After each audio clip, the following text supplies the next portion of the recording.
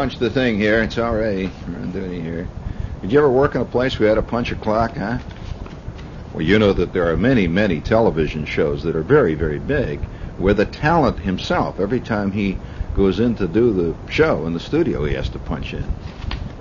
I'm serious. You know that I know one. I won't even tell you which outfit it is, but I know one outfit, a big industrial company that owns a big television syndication outfit. They own television stations too. No, it is not RKO General, if that's what you think it is. No, it is not. It's bigger than that, in fact. This is a big, big outfit. And not that RKO General isn't, but this is a big industrial outfit.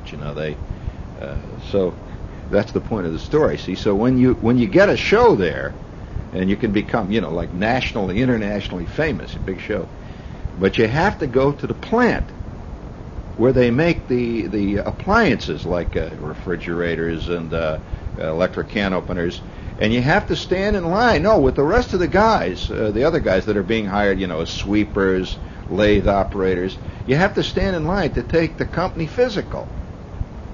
See, I mean, it's what's worse. You see, it's quite possible that you could fail it. At which point, naturally, you could not do the big show. I mean, obviously, no. Somebody's coming in here. Keep them out. Just keep them out. So, all right. Before we go any further, tonight's show is about something which everybody talks about today, and nobody can do anything about it. It's like weather. You remember when they used to talk about weather? Well, that's all over. They can do something about the weather now. They do. They seed clouds and all that stuff, and they can change the weather. Not much, but they're on the way, and they claim that eventually it's possible that New York will be entirely air conditioned. They'll just put a big bubble over New York, and pump all the air in, suck all the gases out that we're now breathing. See. And they'll suck it out, and then they'll pump it. You realize, of course, if that ever happened, man, I mean, if they ever did seal this whole city in, and it's a big air conditioning, do you realize what a fantastic opportunity that would be for a subversive agent to sneak in and take over the air conditioning plant and just automatically, he could just inject Novocaine in the gas form, see, in the entire city. The whole city's walking around stunned. Not that they're not already. However, tonight's subject of tonight's little essay does not have to do with the weather, because that's under control now. Dr. Frank Fields is in charge of that, and I feel secure. Dr. Fields has a very, very reliable look in his face. You notice that when he looks, he's got that sort of doctor. He looks like a doctor, and he's got these shiny glasses and sort of a high forehead, and he wears conservative jackets and stuff. And so when you get the weather from Dr. Frank Fields, you feel like you're getting very reliable weather. I mean, I just can't imagine Dr. Fields all of a sudden saying, "Oh my God, it's coming! Look out! It's an earthquake!" and running out of his studio. See, right after the sports report. However, I do feel that with some of the other guys, but I feel secure in the arms of Dr. Feet. Now, but there are other things which I do not feel as secure about. For example, one thing today we cannot do anything about is obviously it's like a force of nature, crime. So would you give me my first little? All right, everybody, let's dance. That's right. That's about all you can do about crime.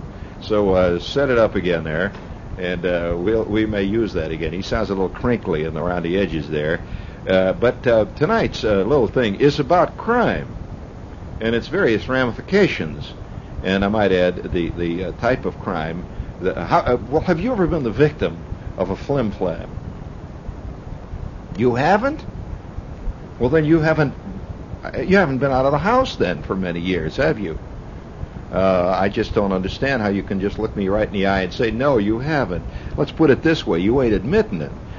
Many guys have been flim-flammed right out of their socks. But to try to get them admitted is forget it. Because you're kind of admitting yourself. You're saying to the world, I am a mark. Me, look at me. I am a mark. Oh, big mark here. Oh, come and take it, Strip me. Shuck me like an ear of corn. I'm a mark.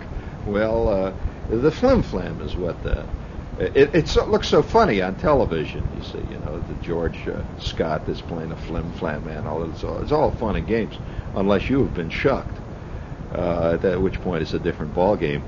I got a letter here, in fact, the other day from this outfit called something Money Changer, or is there such a magazine called Money Changer? Is that the name of it? It can't be Money Changer. Please. Our time is not yet that truthful. No, that's like, the Con Man professional magazine. But nevertheless, I got this letter from him. See, and it says, "Dear Shepard, we're doing a piece on great Flim Flams. How long has it been since you've been really shucked, plucked, and sent out to dry?" And I thought about that. It says, "When have you been Flim Flam? Really got in the business? Would you care to talk about it?" Was what the piece was about. Now, normally, let's face it, people who have been really hung out on the old clothesline to flap in the breeze, to use I still like that great expression of John Ehrlichman's, to slowly twist in the wind. If you've gone through that, you rarely like to talk about it, you don't like to admit that you're such an unbelievable mark. But we all are unbelievable marks. Do you know that the biggest mark of all is a guy who is a con man? He really buys stuff. Every guy I know who's a salesman is also an inveterate, unbelievable buyer of junk. They love it. So being a mark is not anything bad. Well, a mark really says that you're a romantic. It also says that you have absolute faith, in spite of all the evidence to the contrary, in your fellow man. Let's face it, if you know what kind of a person you are, seriously, no. Why in the hell should you have faith in your fellow man? I mean, have you ever really seriously looked at yourself in the mirror one morning when you're shaving and thought, what would you say if you were just an innocent personnel manager and you came in for a job?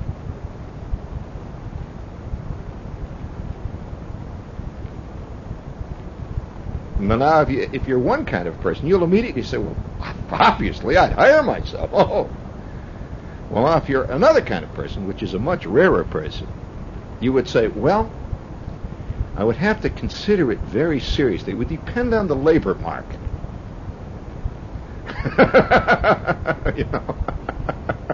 So, honesty is a rare quality.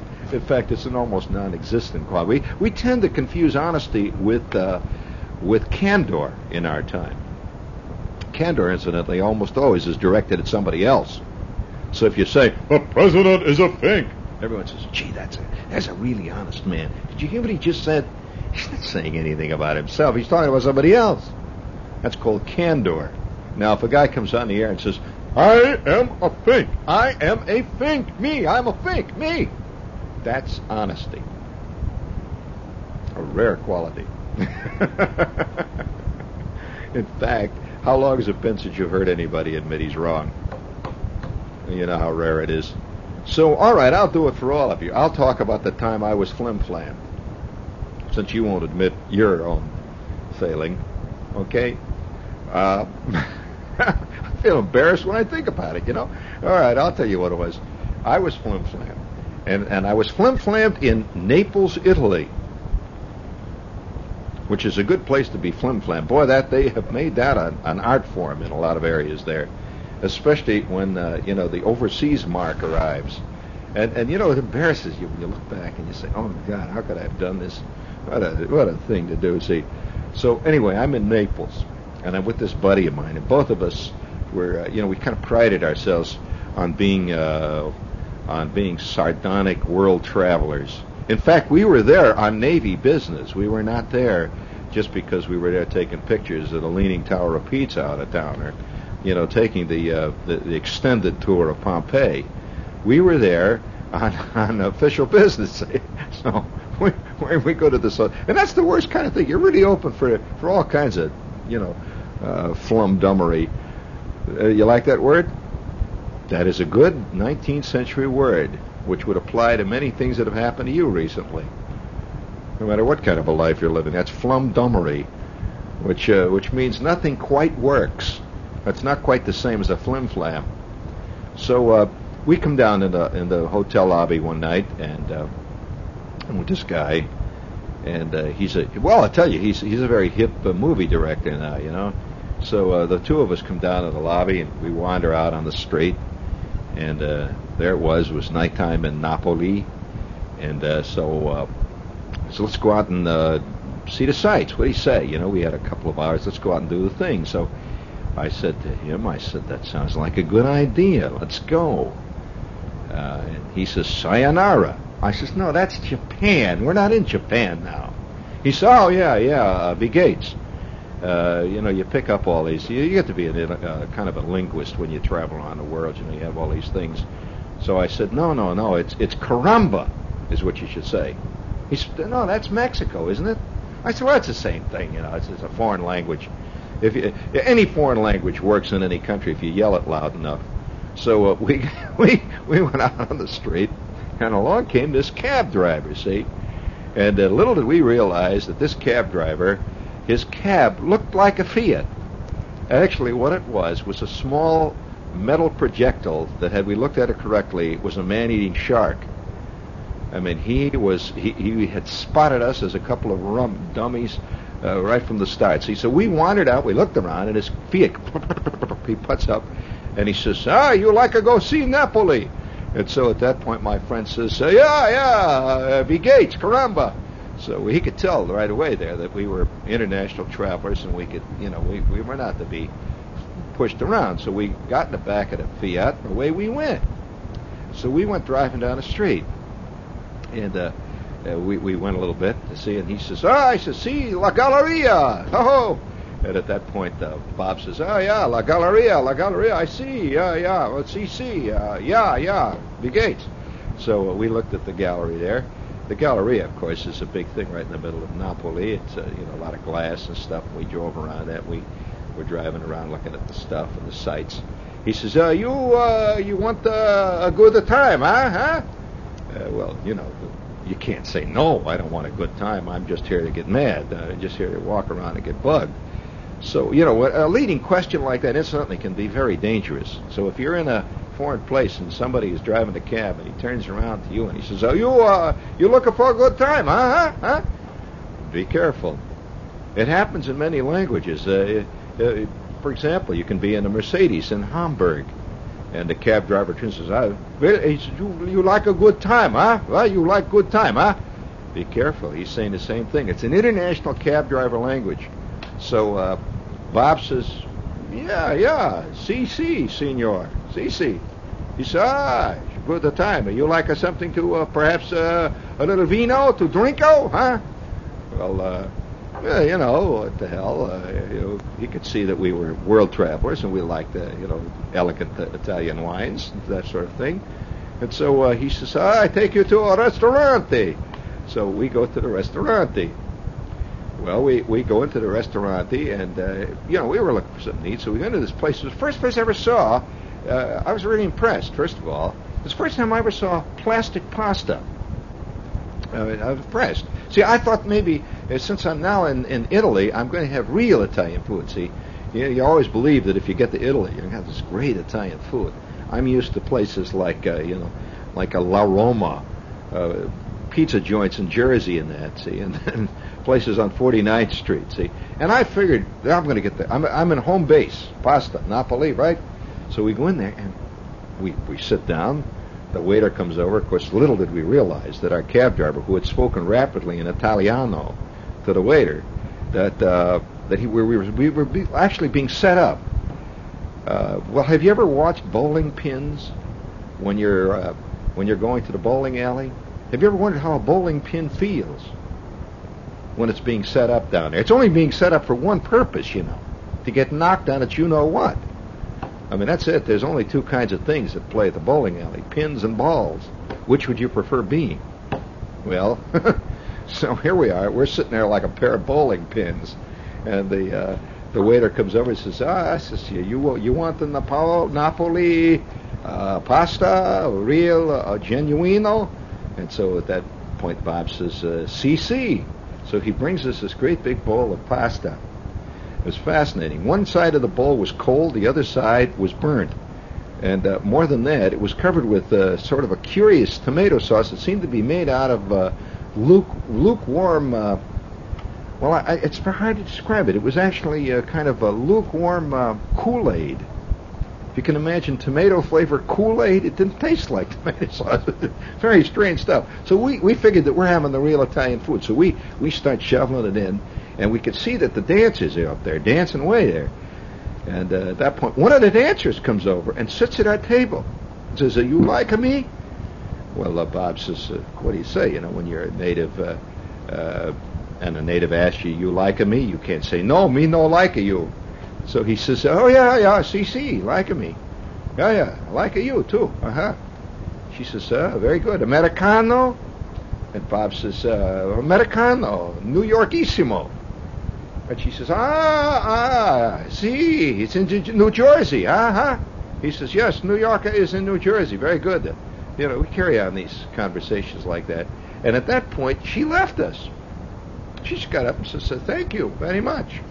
And suddenly another girl appears, and she sits down at our table, and she says, you like a company, maybe, huh?"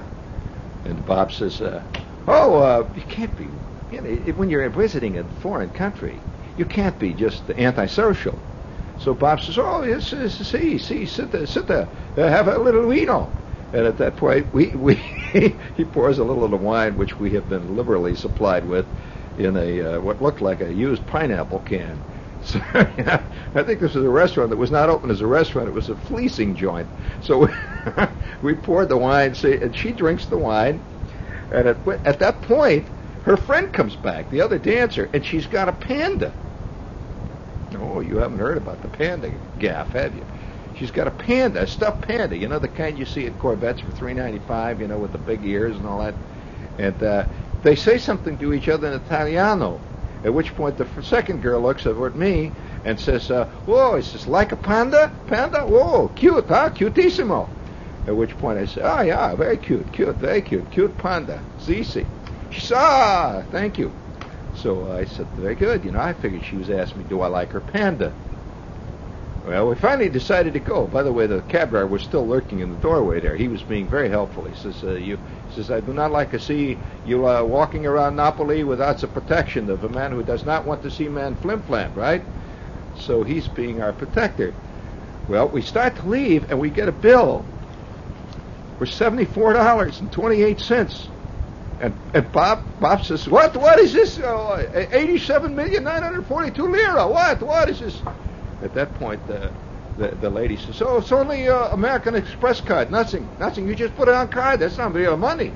You take a card. We punch a card." Apparently, they figure if you just punch the card, it's okay. Say, so Bob says, "How come you got say here?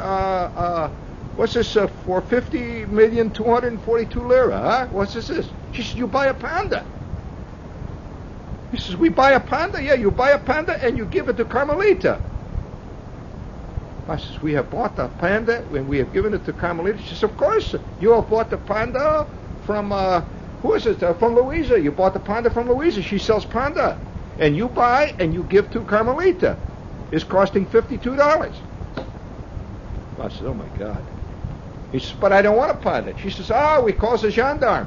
We got, and at that point, instantly a cop appears. I don't know where he was hiding behind a curtain.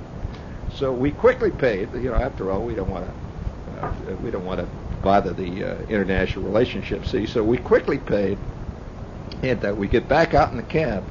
And at that point, the cab driver says, "See, I should have told you. You be careful of that place. I told you not to go in there." And Bob says, "You took us there." He said, "But you asked to come there." Well, we rode in silence for a while. Finally, we decided, talk about the capper. A true Flim Flam always has a capper. You've only heard the beginning of it, friends. So we're riding along a ways, and Bob says, "Listen," he says, "this is ridiculous. I don't know anything about Napoli. We're going to really get taken. What do you say we just go back to the hotel? The hell with this. We go back to the hotel. Let's get ourselves a couple of bottles of wine, huh? Really good Italian wine. And then we go back to the hotel." And I said to Bob, "Well, that sounds great." That's a good idea. And Bob says, fine, that's what we'll do. Well, the cab driver is saying nothing. See, obviously, he has pretended he does not speak much English. He speaks more English than the average citizen of Passaic. He suddenly turns and he says, "Oh," he says, "say, you are looking for a vino?" And at that point, Bob says, "Yeah, we're looking for vino."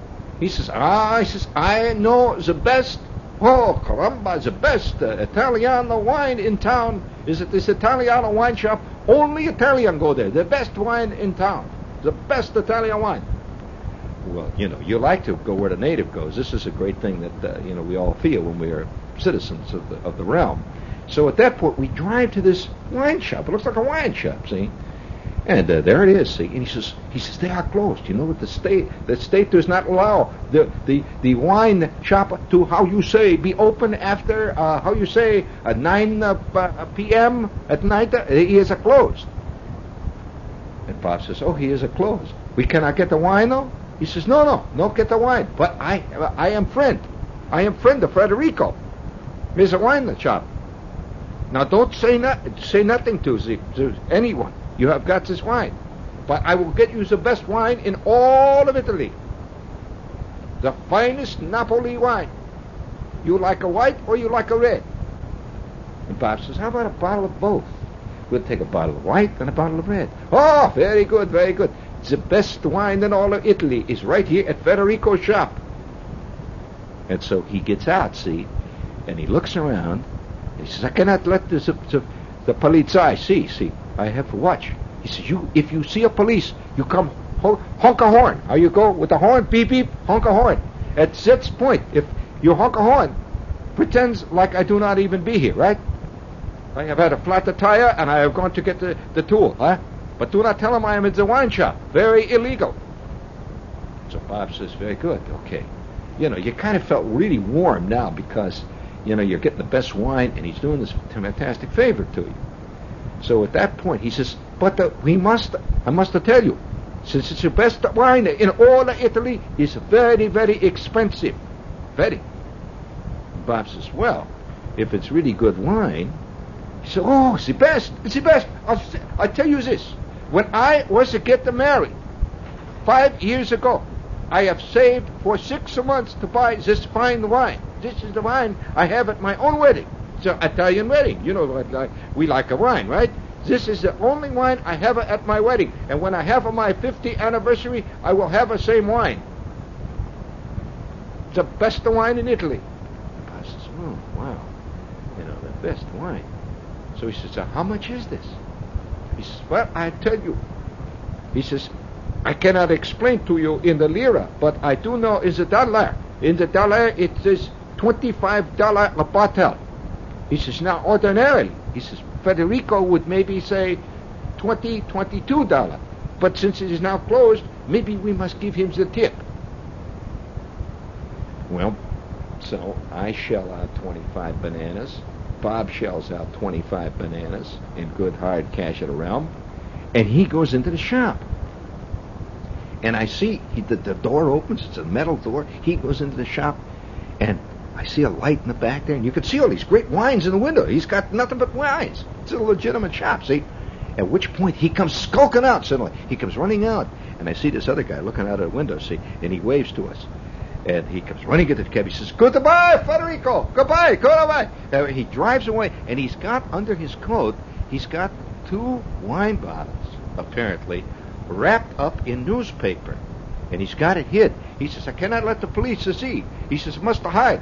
He says, "If I come out without a wrapper, maybe we get arrested and maybe spend a month in jail. Cannot do this. So keep a wrapper on. Do not unwrap until you get into your room." And so we wrapped this thing up. I hid one under my coat. Bob hid one under his coat. And we arrive at the hotel, and he says, "Oh, that will be, let's see, for the meter, I have knocked the meter off. That will be only, the $27 for the cab tonight." $27 for the cab. Well, you don't know the cab rates. It's going in a lira and all that. So Bob pays the cab. And he says, "Oh, you give a tip. Must give a tip." So at that point, Bob gives him another 48 million lira tip note. And So we go into he says, do not to show them the bottle. He says, that man, I do not trust him at the desk. He's be careful of him. And so at that point, he says, maybe he working for the police, you know. And so Bob and I go skulking past the desk, and we get in the elevator, and we go on up. We're holding our wine. We go to the room, see. And Bob says, oh, boy, am I glad I've got that cheese in my barracks bag. We'll have the wine and the cheese. And too bad we don't have any crackers, but we got the cheese and the wine. It's going to be a great night anyway, after all. And we sit down in the room there, and we put the 2 bottles in the nicely wrapped in paper, all twisted up at the top, you know, with a string around it. We put them on the desk. And Bob says, okay, which one first? I says, Bob, how about the one on the left? He says, the one on the left? He opens it up, and there it was. It was a bottle. It was a wine. It was a bottle of wine with a cork and everything, see? And he says, oh, that's the white one. I feel like a little red. And so we open up the other one. It's also white. And Bob says, what do you do? Give us 2 white? Well, what the hell? White wine is probably the best wine in Italy. That's what he said. So how about opening that one there? So he grabs it, he opens it up, and he says, oh, boy. And we both had the glasses that were in the hotel room, see? So he pours a little of the wine, and he said, I said, what's the matter, Bob? It's a funny look on his face. He sips it again. He says, give me that other bottle. He opens the bottle, he pours a little more in my glass. He says, take a sip of that. I take it up.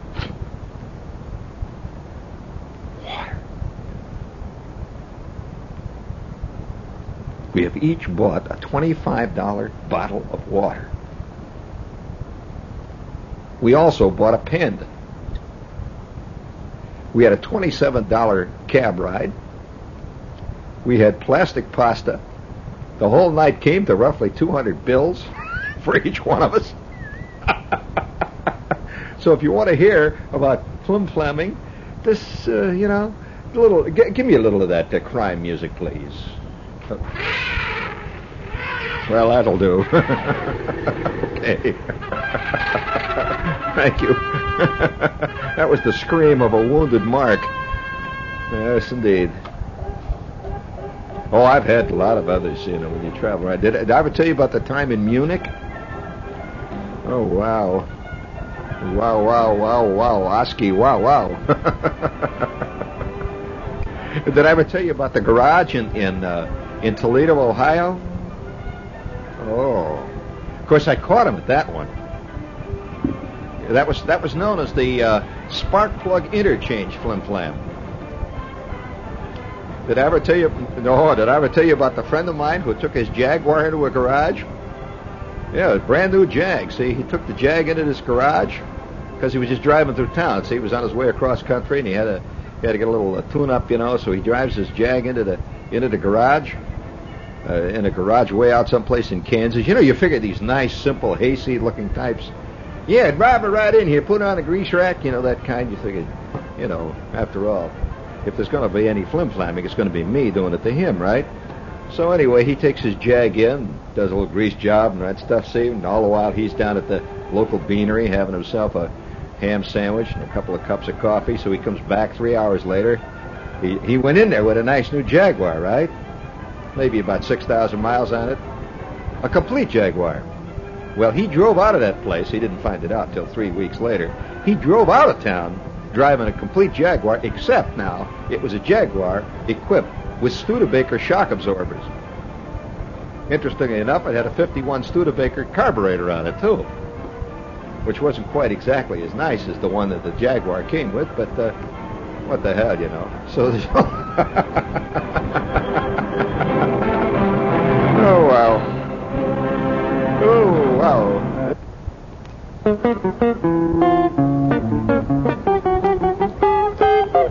At Boston University, this is Jazz Radio, WBUR Boston, at 90.9 FM.